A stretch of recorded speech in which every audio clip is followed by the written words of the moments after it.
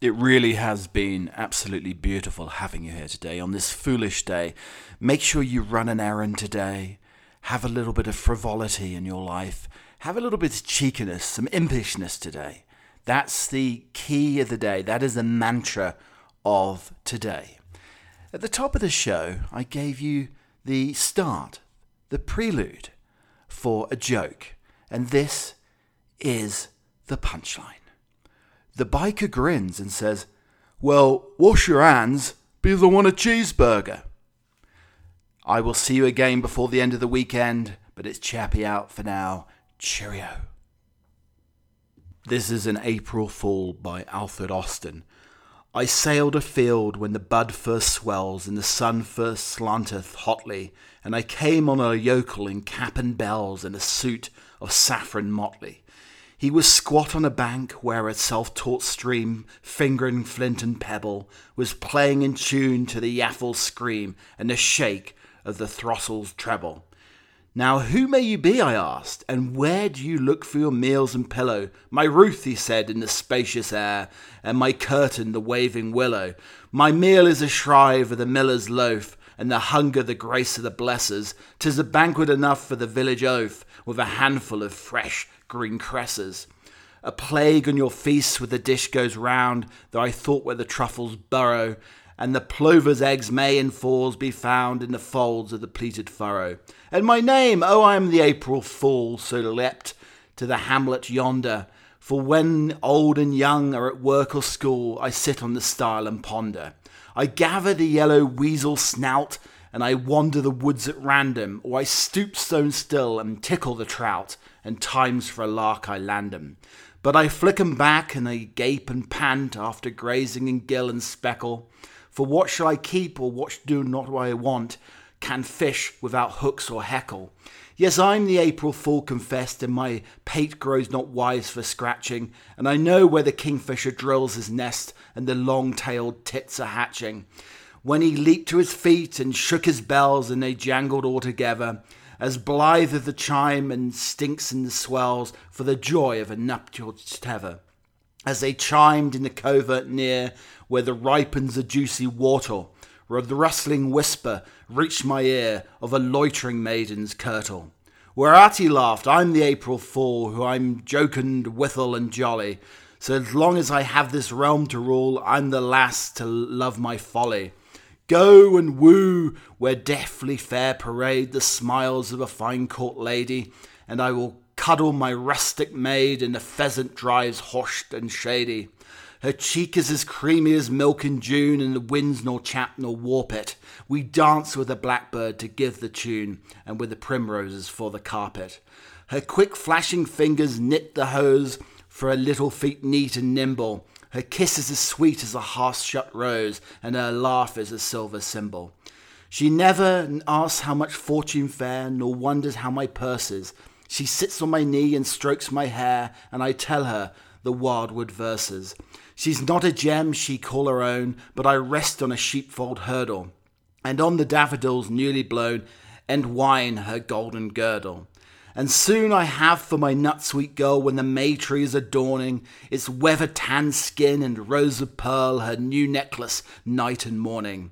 When shortly we catch the cuckoo's call, we shall clap our hands to hear him. For let whom they may his gibes appall, this April Fool don't fear him. Then a wind cloud hued with ringdove's neck made the rain run helter-skelter. The keen drops pattered on bank and beck, and I crouched in the ditch for shelter. And then he whistled his love and waved his cap, and his bells all rang together. Just fancy, he cried, to care one rap for the whims of wind or weather. Though the seasons I keep my youth, which is none you townfolk do, sir. Now which is the April Fool, in sooth? Do you think it's I or you, sir? Then the rain ceased, slashing on the branch and pool, and the swift came the sunshine after, and the thrush and the yaffle screamed, "April Fool!" and the covert rang with laughter.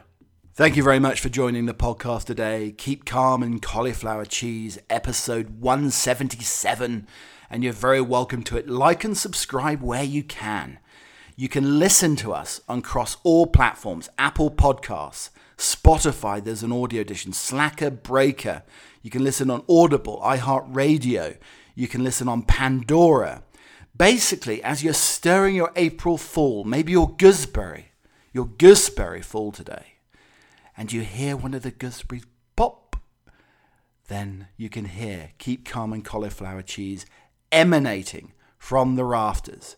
But if you like your music, and you love your music, and you like a tune to accompany and come in unison with all of this nonsensical dither and wither, then you can listen to the Butler Emporium Musical Edition on Spotify with plenty of lovely tunes. Some of my favorites, something new, something old, and indeed something borrowed. Sometimes when things are backwards or slightly doolally, back to front, makes complete sense. And there's 5 messages that are backwards on records. The backmasking started with the Beatles' 1966 album Revolver. John Lennon said one night while smoking pot, he mistakenly played the tape to the same song Rain in reverse and liked the sound, so the band began recording messages in Revolver that could only be deciphered when the record was playing backwards. Some Christian groups claim that the subliminal messages in many rock records were satanic, censorship bells and mandated warning labels popping up in some states. But sometimes backwards is better. Backwards makes sense. Judas Priest, better by you, better by me. Backwards message, do it. Better by you, better than me was originally recorded by the Spooky Tooth in 1969. British metal band Judas Priest covered and put the members of the Court in 1990 when parents of 2 young fans of the band attempted suicide because of the subliminal message, do it. Queens, Another One Bites the Dust. There's some debate whether Freddie Mercury is singing Start to Smoke Marijuana or It's Fun to Smoke Marijuana when this hit spins backwards. He's definitely saying something about smoking marijuana. As we learned with John Lennon, the whole backwards message trend started. Whatever's one's views of cannabis consumption, this message is far less creepy than some. And then you had Electric Light Orchestra, Fire on High, backwards message, the music is reversible, time is not, turn back, turn back. Slayer, Hell Awaits, backwards messages, join us.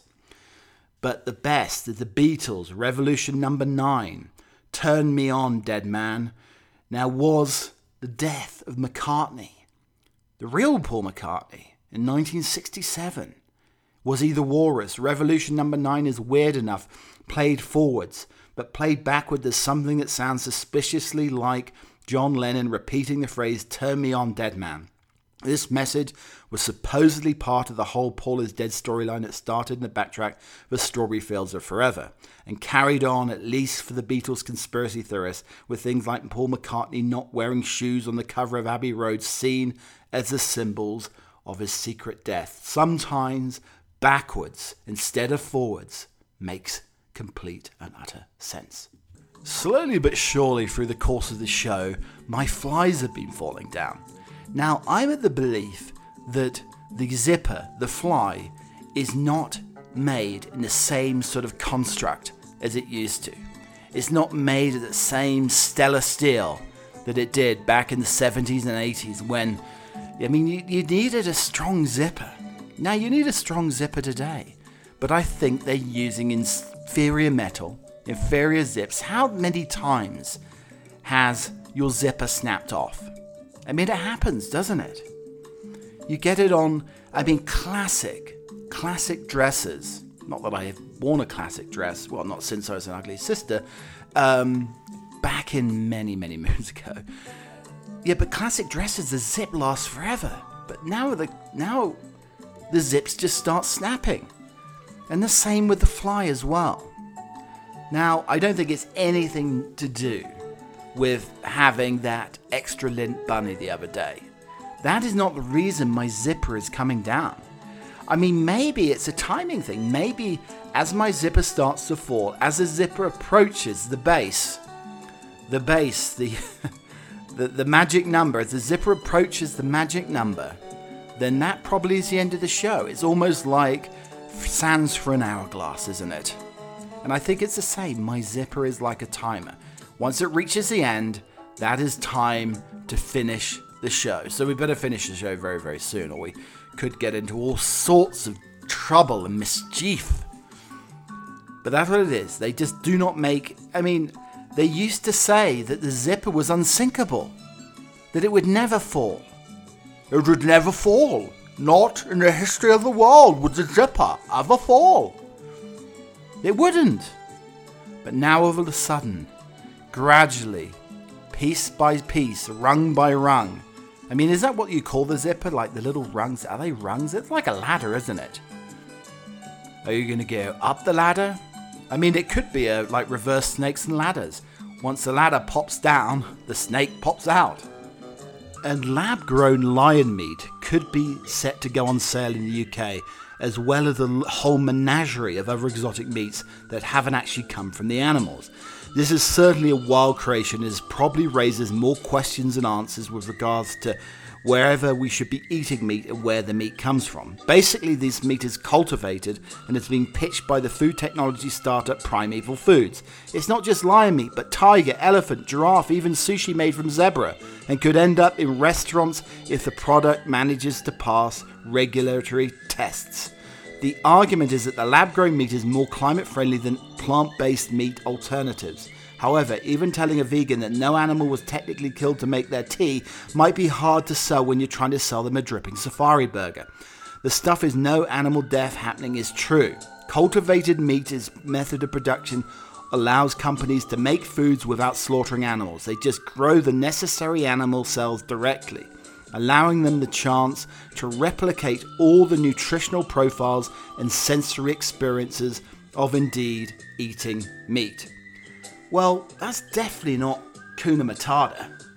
And council officials have threatened a couple with legal action after they mistook their pet rabbit for a loud and aggressive dog. Martin and Yvonne Vickers received a message from the East Lindsey District Council stating that the noise of their unruly pet was causing trouble and even threatening the safety of horse riders because of the excessive barking near their countryside home. The only thing is they haven't got a dog, they've got a 7-year-old white lop-eared rabbit called Joey that they got from a neighbour who couldn't keep him anymore. Joey doesn't even go outside because he might get eaten by some other creature, not exactly the cause of antisocial behaviour. Still, they were threatened with and they received the letter. In the letter it said, "I'm writing to advise you that I've received a complaint regarding the behaviour of your dog. I understand your dog barks quite excessively whilst in the garden, especially when the horse riders go by your fence. This is obviously a concern and could cause a horse to bolt and possibly throw off its rider. Martin and Yvonne lived together with Joey in the bungalow in East Frinkley in Lincolnshire." I thought the barking could be a new setting on the rabbit.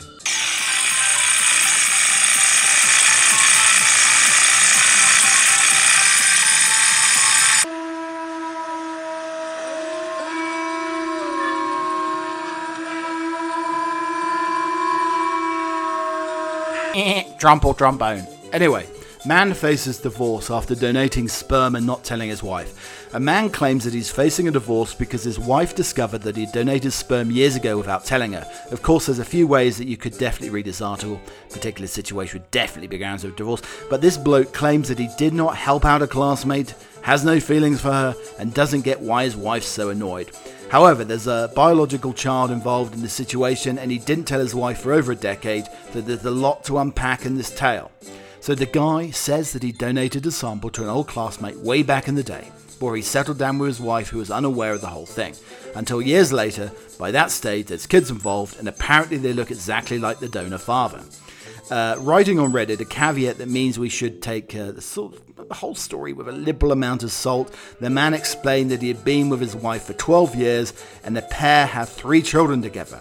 However, he now also has a child with the woman he donated his sperm to, despite having no existing relationship with the outside of that. He wrote, "When visiting my parents, my wife and I ran into this family and the son looks exactly like me, to the point it was uncomfortable." Man continued, "Their daughter looks like my sister. They introduced us. It was awkward, but pleasant. My wife was completely blindsided, but I understood the issue. In all the sperm banks and all the clinics, you chose mine. That would be, indeed, hard to swallow." In Germany, the 1st of April is a day on which gullibility doesn't pay off. Even today, still customary to confuse people on this day by sending them ridiculous errands or telling them absurd stories in order to eventually give a good laugh. In German, making an April Fool of somebody is like describes sending someone into April. This phrase was recorded in Bavaria in 1618. The German word April-Scherz, literally April joke, came into widespread use during the second half of the 19th century. There were various explanations about the origins of the phenomenon. Its antiquity is already a popular belief that there were unlucky days which include April the 1st. Occasionally, reference was made to the Diet of Augsburg. When spectators lost lots of money, they were laughed at and the date became Fool's Holiday. However, its origins, April Fool's Day, the associated jokes are traditionally also celebrated in the media. The oldest April Fool's joke in German newspaper was published on the 1st of April 1774. It was an absurd piece of advice on how to breed multicolored hens. What must be the most complicated April Fool's joke in German media was organised by Cologne-based broadcaster WDR. The station transmitted the world premiere of a previously unknown Mass in C minor by Franz Schubert that was discovered under very adventurous circumstances. The audience were enthralled. In reality, however, the supposed sensation was based on a musician's bet. Shortly after, WDR announced it had been the intention to compose a musical work that would be in the effect of a classical romantic. Franz Schubert had nothing to do with it. Just a quick question. How do you choose your painter? So the next person who's going to paint and decorate for you, if you don't do it yourself, a lot of people do it themselves, they do a very, very good job, ends up looking like the Sistine Chapel or something along those lines. But if you're useless, and you're a useless painter, would you ever choose somebody, if you're like driving along and think, oh, wow, I need a painter, that looks very, very interesting. So drove past a painter yesterday, and the painter, the painter's emblem, his sign on the van was basically chipped, faded, the colours were not matching. It was an absolute abomination. Now, I mean, I guess you could probably choose the painter hoping that he's going to do a better job than he did on his van. But the van looked like it hadn't been touched up since 1987. Something's very, very reassuring about Alka-Seltzer. I've only sort of rediscovered it. I mean, I think Alka-Seltzer's been around since like the 1930s or something along those lines. That plink plink fizz is one of the most reassuring sounds there is. And you know, I've tried all sorts of stomach medicines over the years, Tums, Gaviscon, apple cider vinegar, mint tea, but nothing is better than the clink clink fizz of the Alka-Seltzer. It is a wondrous invention. It's a sort of the elixir of relieving pain. And then I do like drinking it as the bubbles fizz and go up your nose as well. That's been a joy since being a child. But I need in my medicine cabinet now until the day that I leave this mortal coil, I need Alka-Seltzer in there. But something else though is I'm wondering if anybody's ever come up or put together the idea for an Alka-Seltzer cocktail. Because I think the fizziness of the Alka-Seltzer with maybe a gin or vodka chaser, like a wee nip of gin or vodka in there, and maybe a lime as well, or maybe the lime might interfere with the stomach acid, who knows. But I think that would be a perfect cocktail. The Alka-Seltzer. I mean, it cures all sorts of ills, cures your stomach, and lets you forget about the reason you had the stomach ache in the first place. I mean, it would be the situation of plink plink fizz, and then after enough of them, fall down. So this article was in The Guardian. Even a mugger didn't want my old Nokia, so why are so many people turning to dumb phones? They're low-tech, hard to text on, but the simplicity is comforting. I was a devotee for years and can see the appeal. I was never ideologically opposed to smartphones, or at least first I wasn't. It all began one spring afternoon in 2006 when a group of friends and I were all mugged. The assailant demanded our phones and wallets, but when we handed them the Nokia 1110, whose keypad was strapped to it with an elastic band, the mugger response was, "Nah, mate." It was humiliating. While my friends could bask in universal sympathy, they had, after all, lost their beloved and expensive Blackberries. I had to tell the rest of the school and the police that my phone was so crap it had been rejected. But also, there's another way of looking at it. My Nokia had been through a lot. Dropped so much its case had smashed. For a while when I lost the keypad, I even texted with the end of a blunt pencil. It has now survived a robbery. A more glamorous device would have crumbled under the pressure. But my phone was made of sterner, simpler stuff. In some ways, its crapness was its biggest asset. Then I thought about it. I wasn't ashamed of my phone. I was proud. And then I lost it in my second year of university. I decided I wouldn't upgrade. It was 2011. My friends were buying iPhones, but I stayed low tech. For the next 10 years, I didn't look back. Now it seems like more people are recognizing the virtues of keeping it simple, and you have the return of the dumb phones. Functionality was never a problem. Dumb phones can call and text. If you have a computer, that's all you really need. The biggest problem is the way others regard you. There are plenty of names for people like it: refusers, anti-technologists, neo-Luddites. Most of them are negative and defined in some way by saying no. True, I wasn't saying yes to the smartphone, but then I didn't exactly have Apple executives banging my door offering me an iPhone. My resistance, if it could be called that, was pretty passive. Besides, I hardly lived in a cabin in the woods. I've already succumbed to Facebook. I used Gmail, and I still had a device in my pocket that was capable of converting a message into radio waves. Travelled at the speed of light, even in a predictive text. Food was always coming out as done. The more smartphones took over, however, the more my resistance hardened into something more principled. Like anybody outside the mainstream, I found to construct a rationale for my modus vivendi, not only least to justify it to my friends who had grown tired of sending me tailored invites because I wasn't on any WhatsApp groups. I would opine that smartphones aren't really about making our lives easier. They're about allowing private companies to profit from areas of our lives that were previously closed to them. It might quicker be order a cab for an app than find a number in a local service, but in exchange for that efficiency, you're allowing a company to log in and sell your data. They make millions from this, and what do you save? Seconds, and what precious time you gain back, likely to squander through scrolling through content anyway. I could argue that the smartphone can make people worse at performing everyday tasks. Basic orienteering skills, transport knowledge had been outsourced to apps like Google Maps, leaving us lost and confused.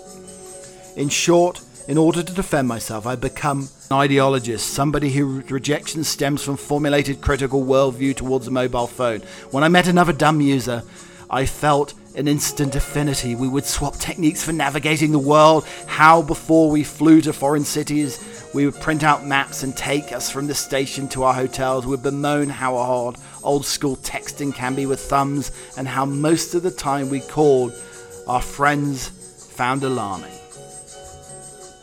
But in August last year, I found I lost my footing on a sheep track and tumbled 15 foot into a ravine. Dumb phones are strong, but even they are not kryptonite. When my Nokia fell the kiss of the Scottish stream, it gave up the ghost after a decade of loyal service. At the start of the pandemic, my mother had sent me an old iPhone 5S in the hope that the isolation of lockdown might convince me to join the family WhatsApp group.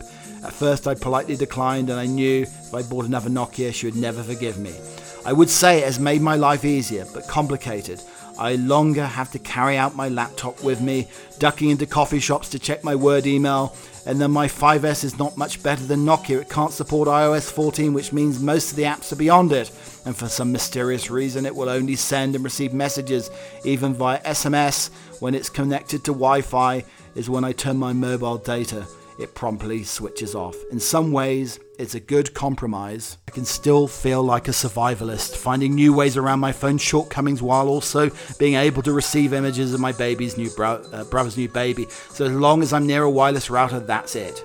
But such its built-in obsolescence. Pretty soon I'll have to get a new phone. If I decide to stay with a smartphone, it'll be second-hand and at least a little bit crap.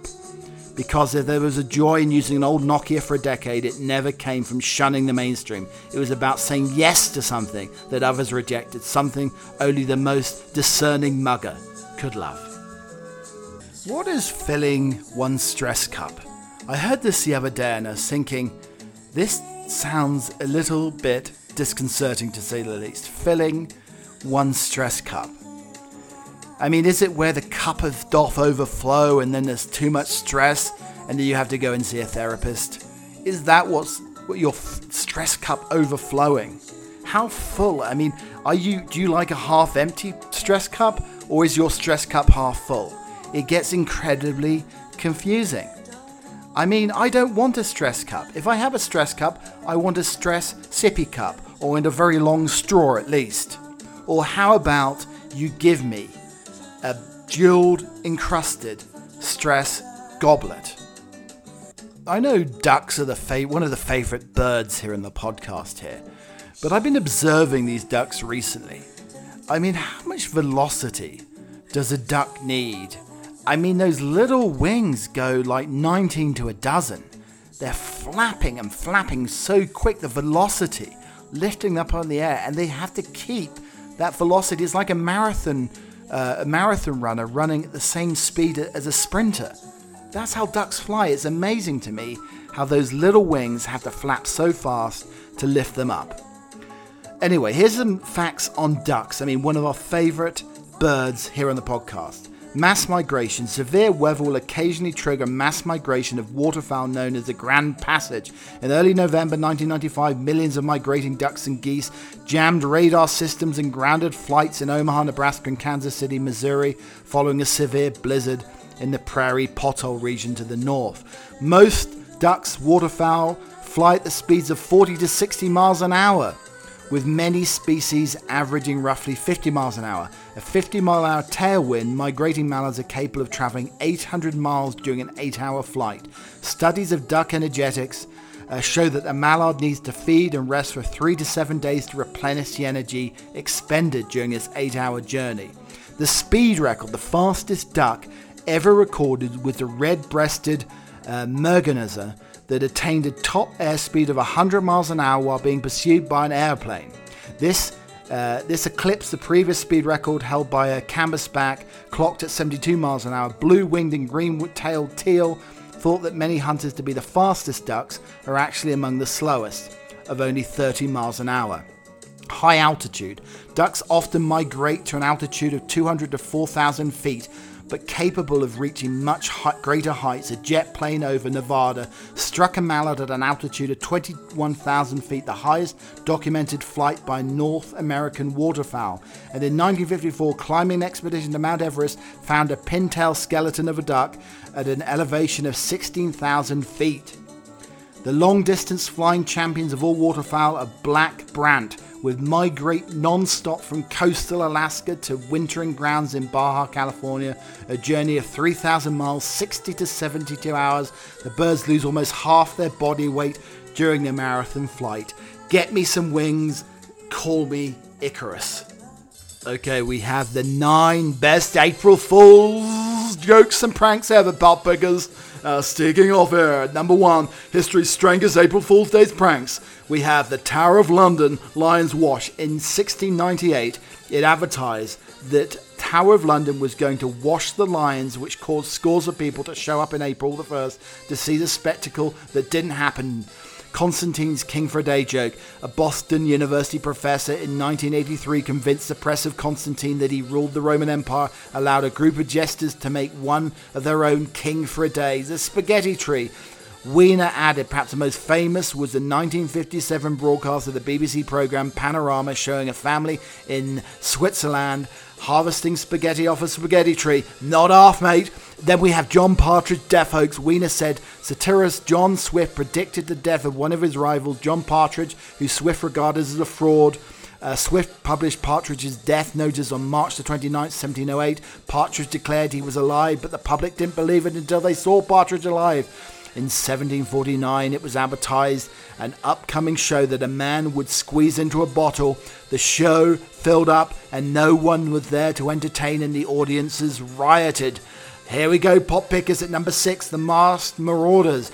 In a parody of so-called supergroup phenomena, rock journalist Greil Marcus wrote a positive review in 1969 of an album by a non-existent group, The Masked Marauders, featuring Bob Dylan, John Lennon, Mick Jagger, Paul McCartney and George Harrison. Number 7, Taco Bell's Liberty. In 1996, Taco Bell announced that it had bought the Liberty Bell to help the US national debt. Number 8, London's Big Ben clock. 1980 saw the British Broadcasting Corporation announce the clock on London's iconic Elizabeth Tower, better known as Big Ben, before going digital.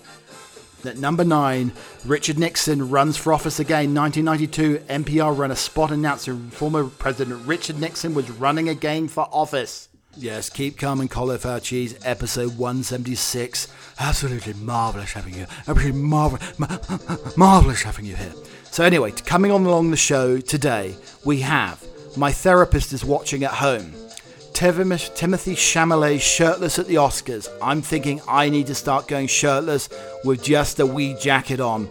Baked bean cheese toasties. Different Germolene for the mouth and bottom. Vicks Vapor Rub, great for congestion. Also, Kim Kardashian cannot keep up with Pete Davis in bed. These are the sort of articles that I have. A disassembled dog poop bag. The velocity of ducks' wings flapping. What's filling your stress cup up? British accented Peloton instructors. There's something also very reassuring about Alka-Seltzer. Even a mugger didn't want my old Nokia phone. Why are people turning to dumb phones now? Dyson's bizarre new headphones have a built-in air purifier. Oh, for the old vacuum bag again. Colin Firth's wet shirt goes on display at Jane Austen's house. I love Cornwall but cannot stand the Cornish, says Gordon Ramsay. These are some of the things that we may or may not be talking about on today's podcast. So again, I can't always promise you that they're going to be in the running order. They may well be, they may not be. You just have to wait and see. It's like a little parlour game for you. Is Chappie going to mention anything on the running order, or if he's going to completely ad-lib it? I just don't know. And that's the beauty of it. Italian town's biscuit-stealing bear exiled for the second time. We do have Trump or Trombone, where we're talking about lab-grown lion meat. We're talking about a barking bunny, and also a husband who decided that he would tell his wife that he donated sperm to a sperm bank many years ago. So lots of foolishness as well. We have lots of absolute foolishness on the podcast as well today.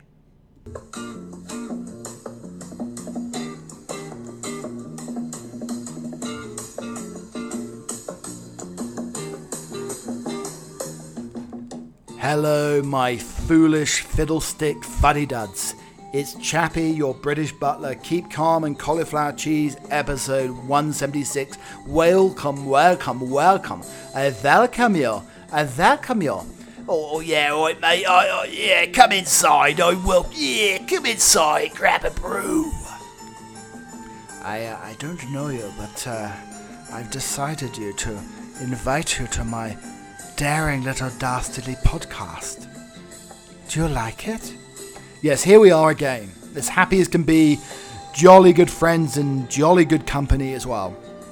Oh, I'm already hoarse right at the beginning of the show. Yes, it's not the cough that carried him off, it's the coffin that carried him off in. Excuse me a moment, can you just, dear boy, can you pass me a lozenge?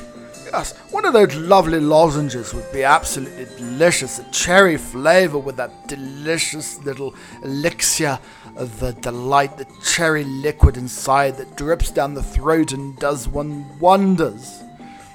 It's like the Vapor Rub can cure all ills. It is the wondrous thing I think we'll be talking about in the podcast today. I'll mention it in running order maybe if you're lucky. But I do highly recommend. I mean, I don't know if, like, Vicks Vapor Rub was created during a witch's broth. I mean, imagine, like, the Hubble Bubble Toil and Trouble, Eye of Newt. I mean, that's probably what goes in. The witches of Macbeth may have created Vicks Vapor Rub. That's what I really, really do hope, is a hubbling, bubbling, and the Eye of the Newt, and the bulbous wart of the toad, and the unicorn's horn ground up in there as well. And an old man's toenail. I mean, I think that's what goes into making Vicks Vapor Rub, and it really does you wonders. I mean, I'm almost tempted to have a spoonful of it to see. A spoonful of Vicks Vapor Rub will definitely make the medicine go down. What are you thinking? Yeah, probably not. But it's lovely to have you here. Very spring-like here. No little sprinkling of snow yesterday. I know in the UK there's quite a little bit of snow. They had some little blizzards yesterday. Here in Colorado, it is feeling a little bit more like spring. Spring has sprung. I hope none of you are using the excuse of daylight savings anymore. It's been 3 weeks here in the US. Not really one for horoscopes very much of the time, but the new moon in Aries will bring you a surge of mental and physical activity. Oh, no. Oh, yes, no. Anyway, let's bring the passion. A new moon in Aries will dawn on April the 1st, 2022. All new moons bring fresh opportunities and paths to our lives so that we can start a new journey. All right, let's read some of the horoscopes here. My horoscope, Aries. Let me hear you scream. Scream if you want to go faster, Aries. It's your favourite time of year. Birthday season. Prepare for the most important new moon of the year. You put front and centre your favourite place to be. This lunation will open a doorway to you every way, allowing you to lay seeds and begin new patterns that will echo out for a year. Contemplate what you'd like to build this year to come and take the actions the week that follows it. You have extra luck to turn all matters in your favour. Act swiftly. All right, Dad's Taurus. It's time to chill to the max. Taurus, you'll tend to be a workhorse, but you will know how to veg out when the time comes. Embrace the laziest side of you now. Don't forget to pamper yourself. This new moon will make you extra tired and could even give you the reprieve you're begging for. Lie low, hit up a spa, or just give yourself some time in solitude to meditate. This new moon could spotlight an opportunity to improve your physical or mental health habits too. All right, sister. Here we go. We have sister. Gemini, ready to feel popular. Gemini, duh, it's practically your middle name, especially with the exciting energy of this new moon. The particular lunation highlights your social life and could bring flurry of fun and invites to you, as well as gives you the chance to shake it up and mingle with some hotties. Networking in any way could go a long way for you. Find people that can open doors to your greatest aspirations. They're out there, and they could also be looking for you. All right, Virgo, it's my mother. And it's Victoria, it's Mama and Victoria. It's time to get vulnerable, Virgo. Open up your heart and soul and body to someone who gives you the right kind of TLC. While committed Virgos will likely enjoy this a bit more, every one of you will be feeling a little bit more sensual. Oh, a little more sensual, mother. Oh, mother.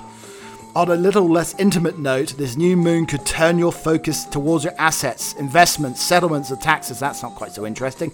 Give you a chance to plot out new long-term strategies. Go for it. Okay, little cat.